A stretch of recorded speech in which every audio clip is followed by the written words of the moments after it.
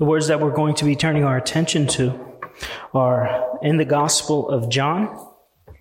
In the Gospel of John and chapter 3, I'll be reading verses 22 through 36. John chapter 3, verses 22 through 36. And we're going to be giving our specific attention to 22 through 30. John chapter 3, verse 22. Hear the word of the Lord. After these things came Jesus and his disciples into the land of Judea, and there he tarried with them and baptized. And John also was baptizing in the Aenon near Salim, because there was much water there. And they came and were baptized. For John was not yet cast into prison. Then there arose a question between some of John's disciples and the Jews about purification. And they came unto John and said unto him, Rabbi, he that was with you beyond Jordan, to whom you bore witness, behold, the same baptizes, and all men come to him. John answered and said, a man can receive nothing except it be given him from heaven. You yourselves bear witness that I said, I am not the Christ, but that I am sent before him. He that has the bride is the bridegroom. But the friend of the bridegroom, which stands and hears him, rejoices greatly because of the bridegroom's voice. This my joy, therefore, is fulfilled. He must increase, but I must decrease. He that comes from above is above all. He that is of the earth and speaks of the earth. He that comes from heaven is above all. And what he has seen and heard, that he testifies, and no man receives his testimony. He that has received his testimony has set his seal that God is true. For he whom God has sent speaks the words of God. For God gives not the Spirit by measure unto him. The Father loves the Son and has given all things into his hand. He that believes in the Son has eternal life. And he that believes not the Son shall not see life, but the wrath of God abides upon him. As we turn our attention to this passage now, particularly verses 22 through 30, God clearly and accurately, through the pen of John the disciple, wants us to know that Christ must be and is preeminent over all. This event takes place, as John writes in verse 22, after these things. Note with me two time markers. In verse 22, John writes, after these things. And in verse 24, he says, for John was not yet cast into prison. The first after these things, of course, points to the period after Pentecost, and particularly Jesus' discussion with Nicodemus.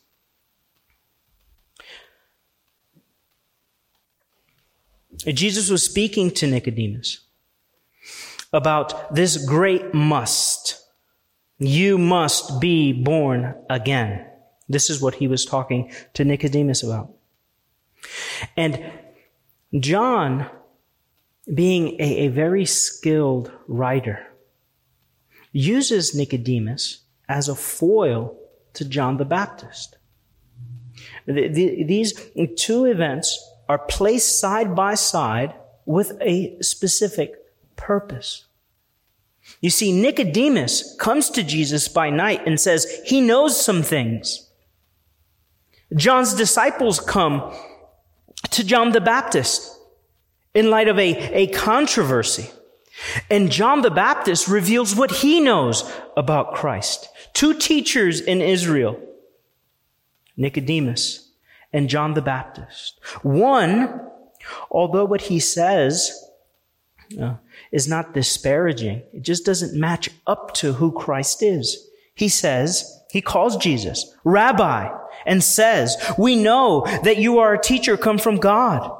For no man can do these miracles that you do except God be with him." John says, "He must increase, but I must decrease. He that comes from above is above all." These very two different perspectives.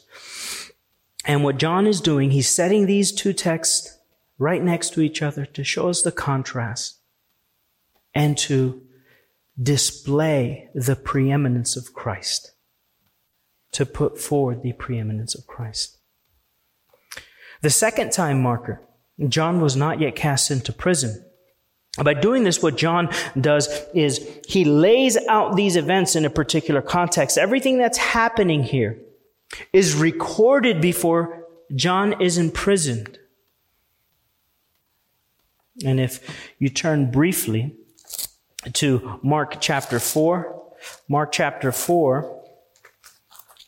and verse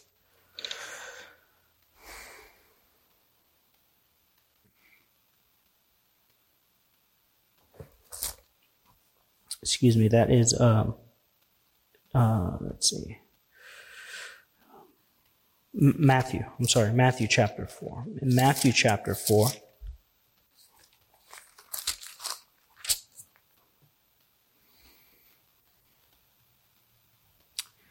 Matthew chapter 4. Now, when Jesus had heard that John was cast into prison, he departed into Galilee. John was thrown into prison. And all of these events now occur before that period of time. And now an event occurs. John and his disciples are baptizing, and simultaneously, Jesus and his disciples are baptizing. The two ministries are running parallel to each other.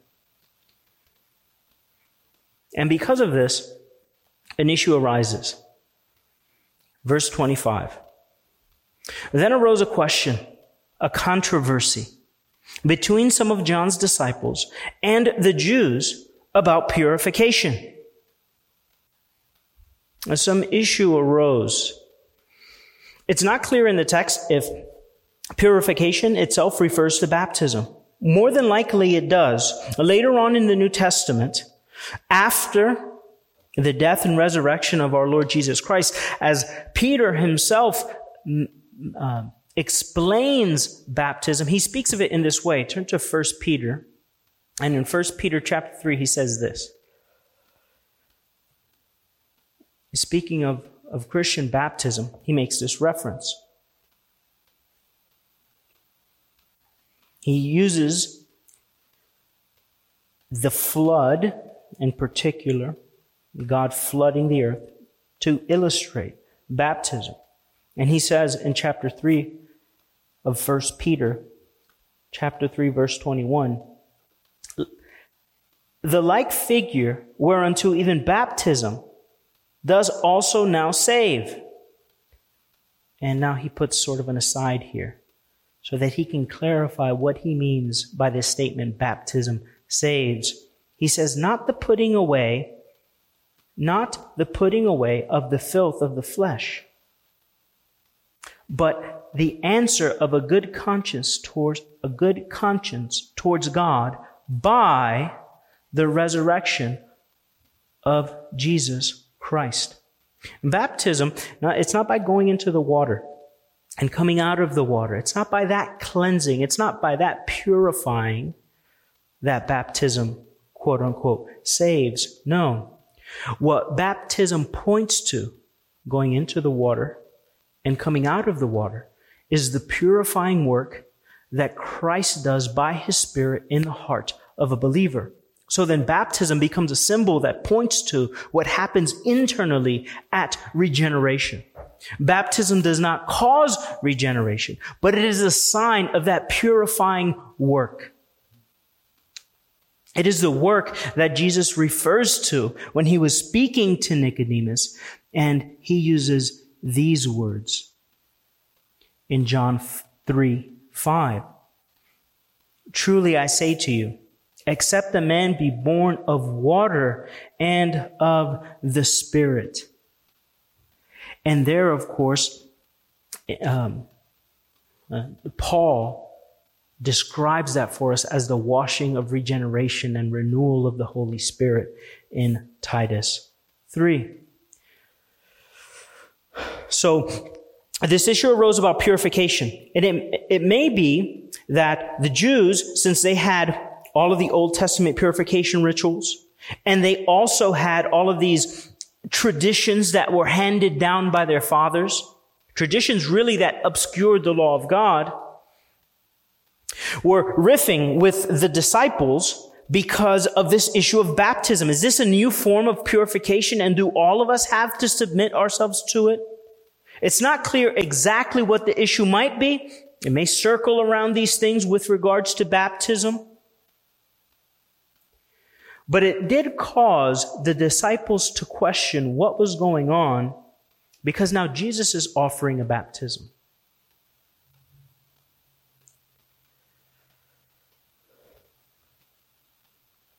These kinds of issues, or this particular issue, of course, arises because now Jesus is ministering. And whenever the Lord Jesus Christ is at work,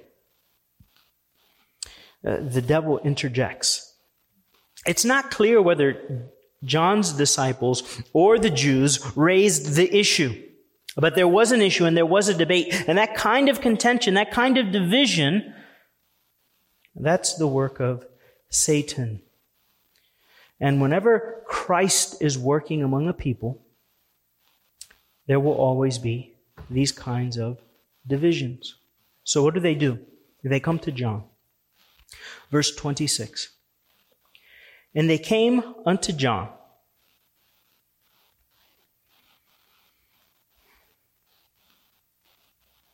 And they ask him a question. Rabbi. Well, they make a statement, Rabbi, he that was with you beyond the Jordan, to whom you bear witness, behold, the same baptizes, and all men come to him.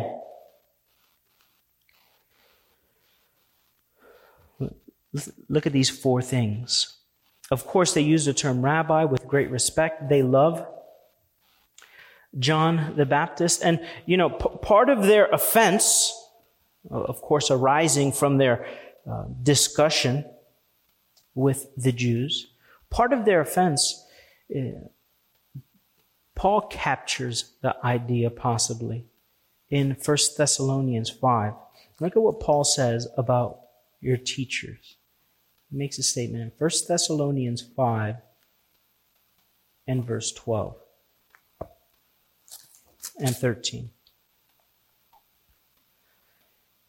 He says, I beseech you, brethren, to know them which labor among you, and are over you in the Lord, and admonish you, and to esteem them very highly in love for their work's sake, and be at peace among yourselves. So it may just be that because of love and devotion to John the Baptist, who they received as a teacher, that's what rabbi means, and as a prophet who was declaring the truth of God's word, they've taken some offense now at what Christ is doing.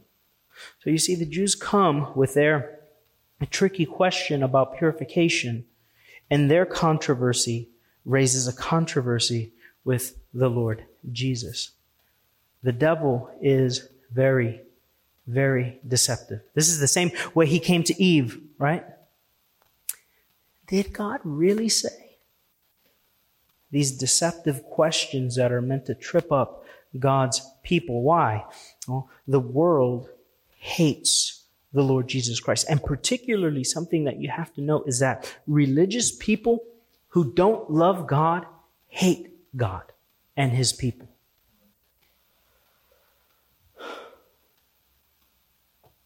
So his disciples take offense.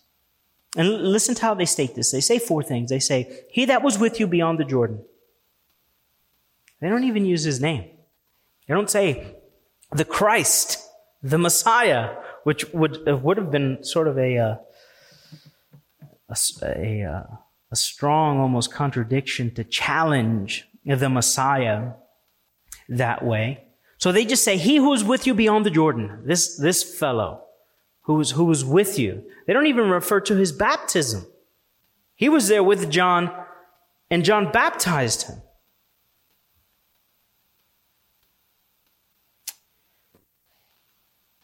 To whom thou bearest witness, you gave him credibility.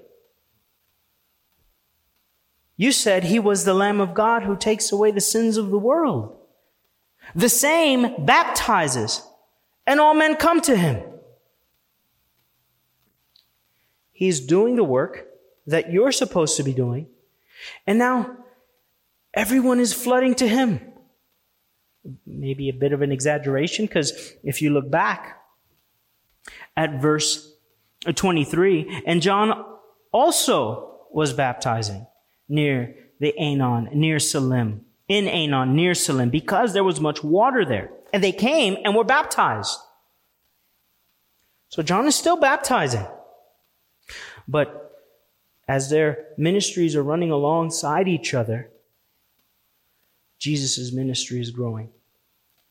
And John's disciples, or those that would have come to John, they're all going to Christ now. They're going to receive his baptism. And now so that's the setting. It's sort of what's going on, right? You have the time references. A controversy arises with regards to Jesus in contrast to John the Baptist's ministry.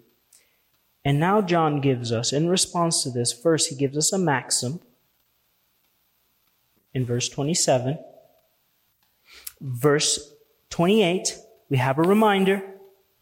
And verse 29 and 30, we can include verse 30, we have a metaphor. And from these 3 points, John gives us his view of the Christ. So, here's the maxim. He says, a man can receive nothing except it be given him from heaven. It's unclear whether John is speaking of himself or of Jesus. And I don't think he has either himself or Jesus in mind. He's just stating a general maxim. So it could be applied to John's ministry. And this is absolutely true. John can receive nothing except what was given to him from heaven. Of course, the language here of given to him from heaven, this is a reference to God, our Father who is in heaven. And the Jews commonly spoke this way. John was a prophet sent from God. Listen to how he states it in verse 28. I am sent before him. This was the prophet who in Malachi and Isaiah was promised to come and prepare the way of the Lord. That's why he was sent. That was his purpose for coming. So that if you turn with me quickly to Malachi 3, we've taken a look at these passages when we were in John chapter 1, but by way of reminder, if you turn to Malachi chapter 3 and verse 1, and then Malachi 4:5. Malachi chapter 3 verse 1, Behold, I will send my messenger, and he shall prepare the way before me. And the Lord whom you seek shall suddenly come, to his temple. Chapter 4, verse 5, Behold, I will send you Elijah the prophet before the coming of the great and dreadful day of the Lord.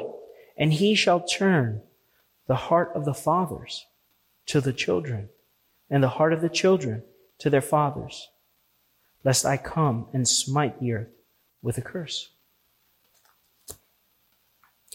John's ministry, it was given to him by God. Remember when the angel comes and speaks to his father in Luke. He's there ministering as a priest, and the angel comes and tells him exactly this. And then when his father Zechariah's tongue is untied and he's able to speak, what does he declare? He declares this very truth, the truth of John the Baptist's ministry, that he comes to prepare the way of the Lord. And this was given to him from God as Christ's ministry was given to him by his Father. Look at verse 34 of John 3. For he whom God has sent speaks the words of God. John understands this. John the Baptist understands this clearly. Christ's ministry was given to him by his Father. This is not to subordinate Christ or he's some lesser being or God. No, but in the incarnation, he takes the form of a servant to encapsulate this maxim. Even the way James puts it in a similar way. He says every good gift comes from the Father of lights. It comes from above, from the Father of lights. So that John's ministry and Christ's ministry was given to him by his Father. Look at Hebrews 5. In Hebrews chapter 5,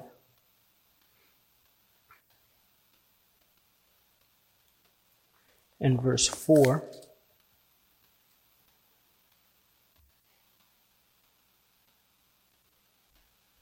I'll begin from verse 2. Who can have compassion on the ignorant and on them that are out of the way, for that he himself is compassed with infirmities. And by reason hereof, he ought, as for the people, so also for himself, to offer for sins, speaking of the high priest. And no man takes this honor unto himself, but he that is called of God.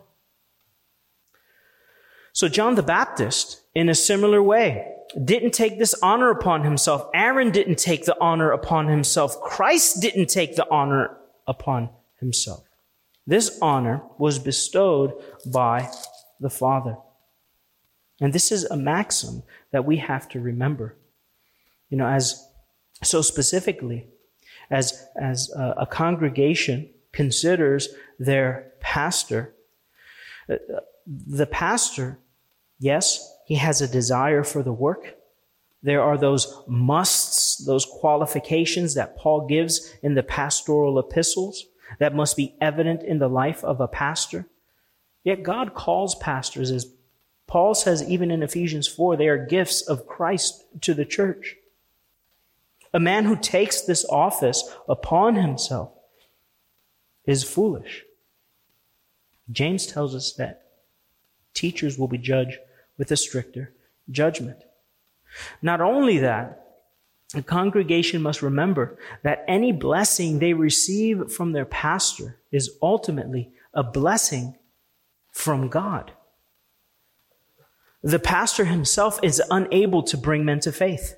And once they've come to faith, he's unable to build them up by his own power. That is the work of the Spirit working through the pastor and then working in the people, corporately and individually.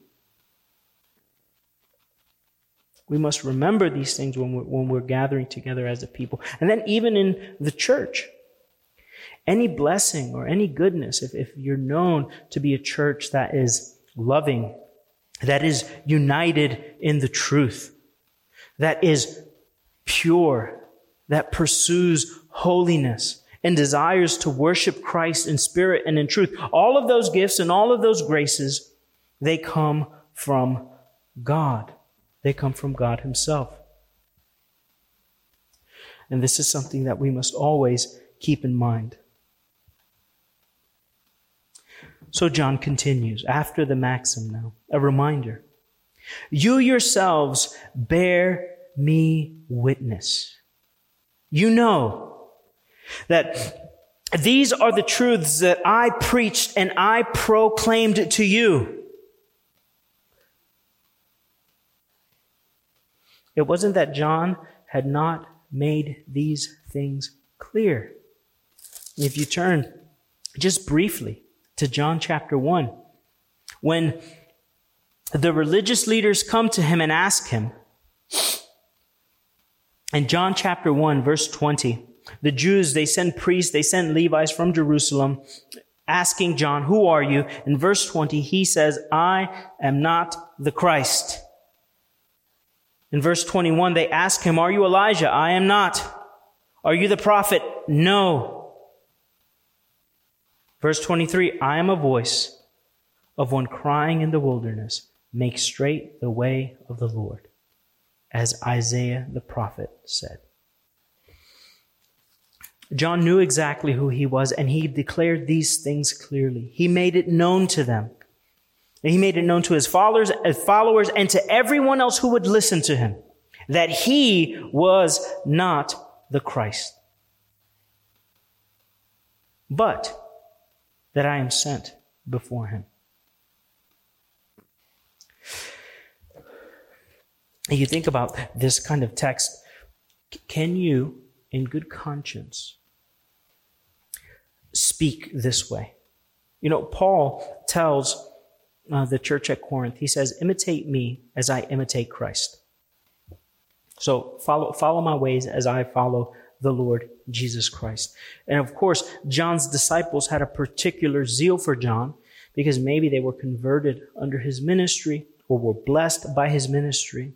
Their sins had been exposed, their need for redemption, their need for purification, for a right standing with God, their need for repentance may have been awakened by John's ministry, or maybe it was confirmed. Maybe they were longing for the coming of the Messiah, and now John is preaching, and they are being built up spiritually. So there's this rich blessing that they're receiving from his ministry.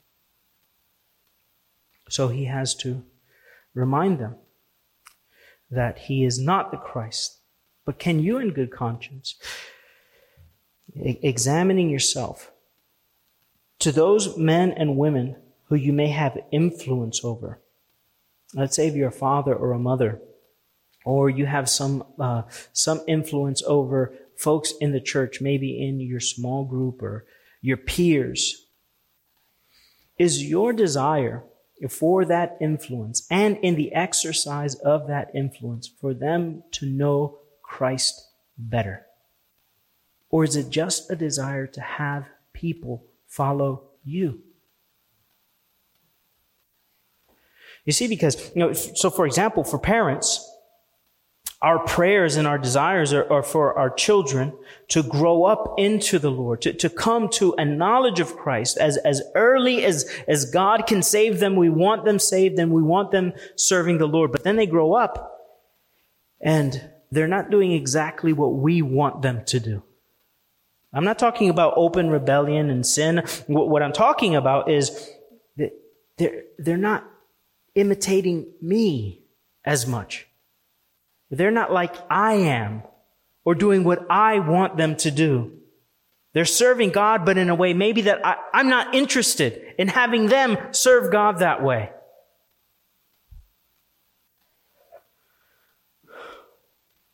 They're being shaped, molded, and fashioned after the image of Christ, and we don't like it. We need to have this view. We need to understand who Christ is, why he came, and that the goal of all of our ministry of all of the work that we do, and I use the word ministry, really, you could say all of our service to our spouse, all of our service to our children, all of our service to our neighbor, all of our service to our family members, to unbelievers that are around us, is for this purpose.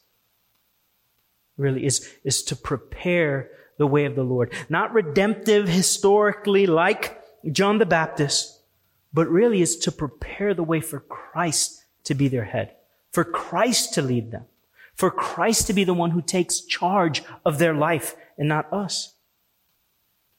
This is the kind of stuff that really breaks up churches even. When they lose sight that what they're doing is that they're coming together for the purpose of serving Christ and allowing Christ to have His way with His bride. Allowing Christ's word to be supreme and preeminent, that they might be shaped and fashioned and formed into the image of Christ. We lose sight of this very important truth. And John the Baptist did not lose sight of his ministry, which was to prepare the way of the Lord. Their ministries, they dovetailed, because they're proclaiming the same thing. But John is a forerunner, and he's preparing the way for the trailblazer, the Lord Jesus Christ. And he's fine with this. And it's something that's been proclaimed often in his ministry, the supremacy of Christ. You see, God has given us ministers for our good, for our joy, for our enjoyment, so that we might be built up into Christ. But what we tend to do is we make idols of them.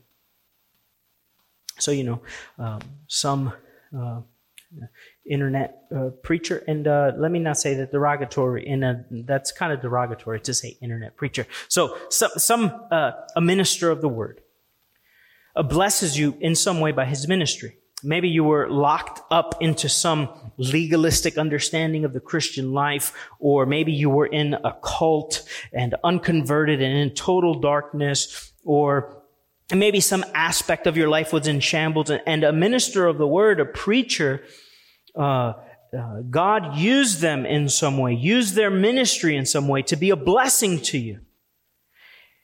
And then that preacher becomes the benchmark for all of Christianity.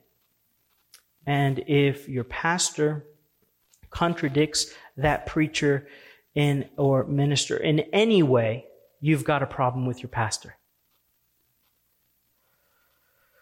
We have to remember, I've been richly blessed by preaching and teaching from different periods of history and from different places on this planet.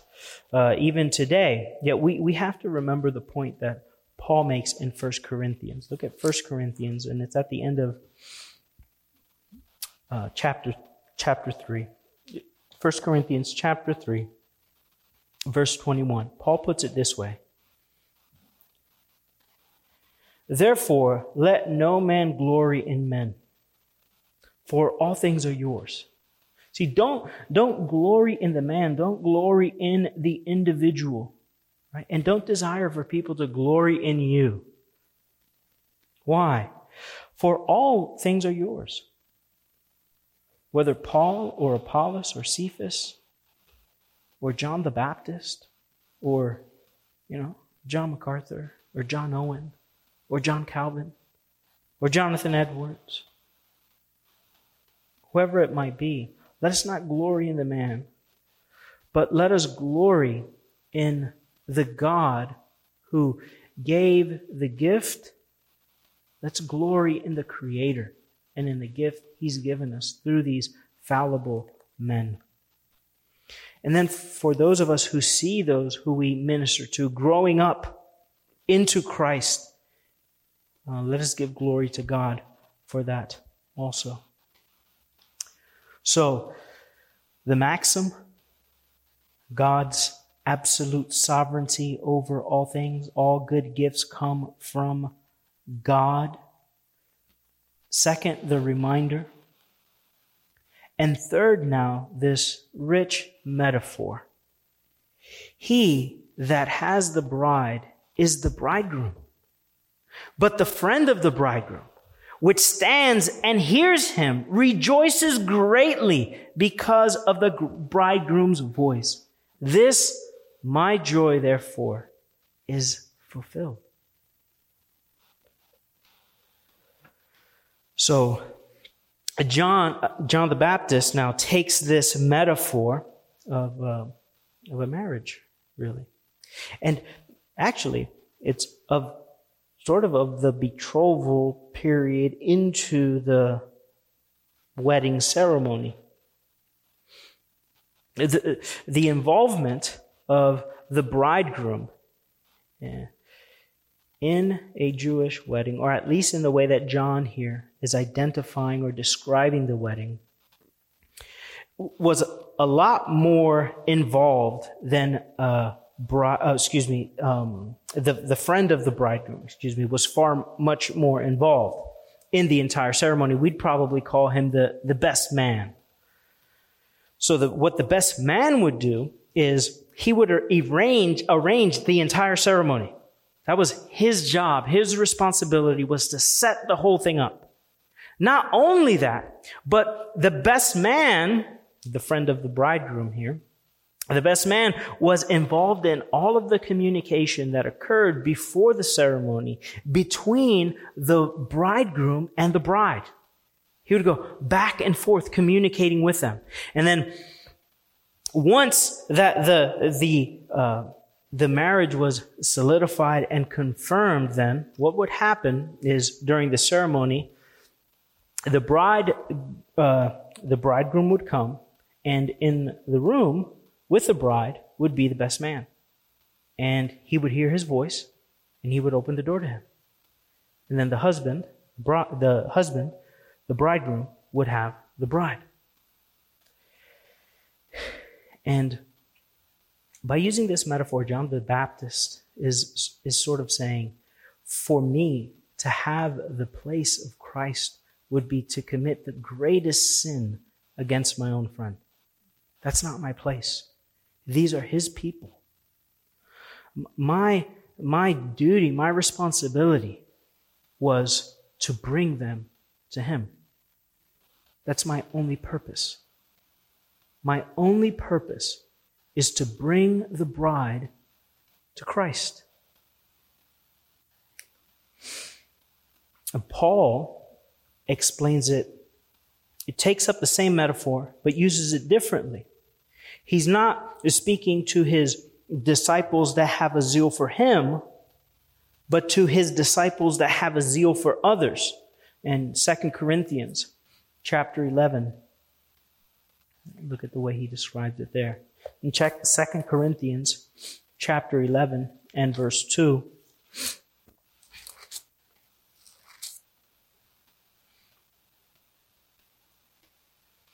I'll read from verse 1.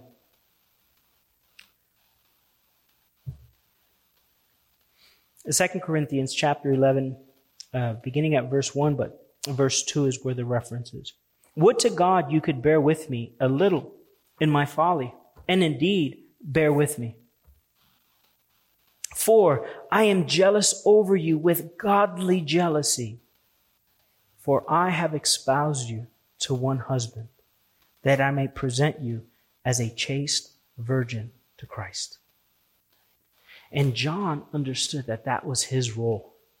He was bringing these people, as to use Paul's language, as a chaste virgin to Christ. And he was not going to allow pride, a lack of humility to sully the bride of Christ.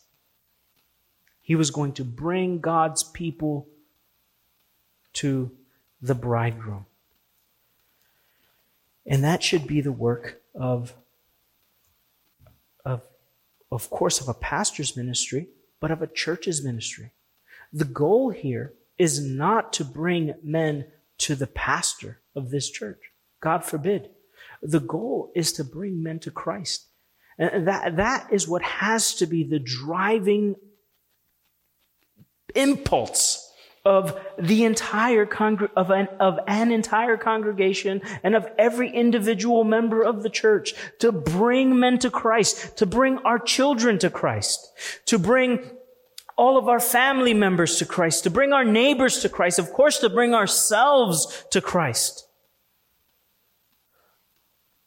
It's not, we can make good Reformed Baptists that understand the history of Reformed Baptists and understand the 1689 London Baptist Confession of Faith and go to hell.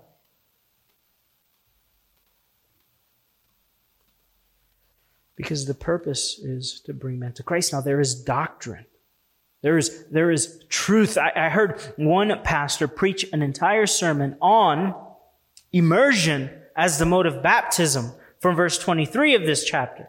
And I thought that's a good sermon. It was a good sermon. And I'm convinced that immersion is the way. And I think that may be indicated in verse 3. So there are truths that we hold to and that we ought to proclaim. We're not going to be simplistic and hold to some naive creedalism, no creed but Christ or something foolish like that. That's not my point. But the driving impetus of all of doctrine, of all of theology, of all of preaching, of all of praying is to bring men to Christ. If we are not bringing them to Christ, we have no purpose. He who does not gather with me scatters, Christ said. And as Christ gathers, he gathers people unto himself. He that has the bride is the bridegroom. But the friend of the bridegroom, which stands and hears him, rejoices greatly because of the bridegroom's voice. I'm here. Right? When John the Baptist sees Jesus the first time, he says, I am unworthy to tie your sandals or to untie your sandals. I'm not worthy to do that. And you want me to baptize you? And now that John hears that Jesus' ministry is expanding, that men are coming to Christ, he says, this, my joy, therefore, is full. That was his ministry is complete. And that should be the goal of all of our ministry in all of our life, is to have men and women come to Christ. Pray with me.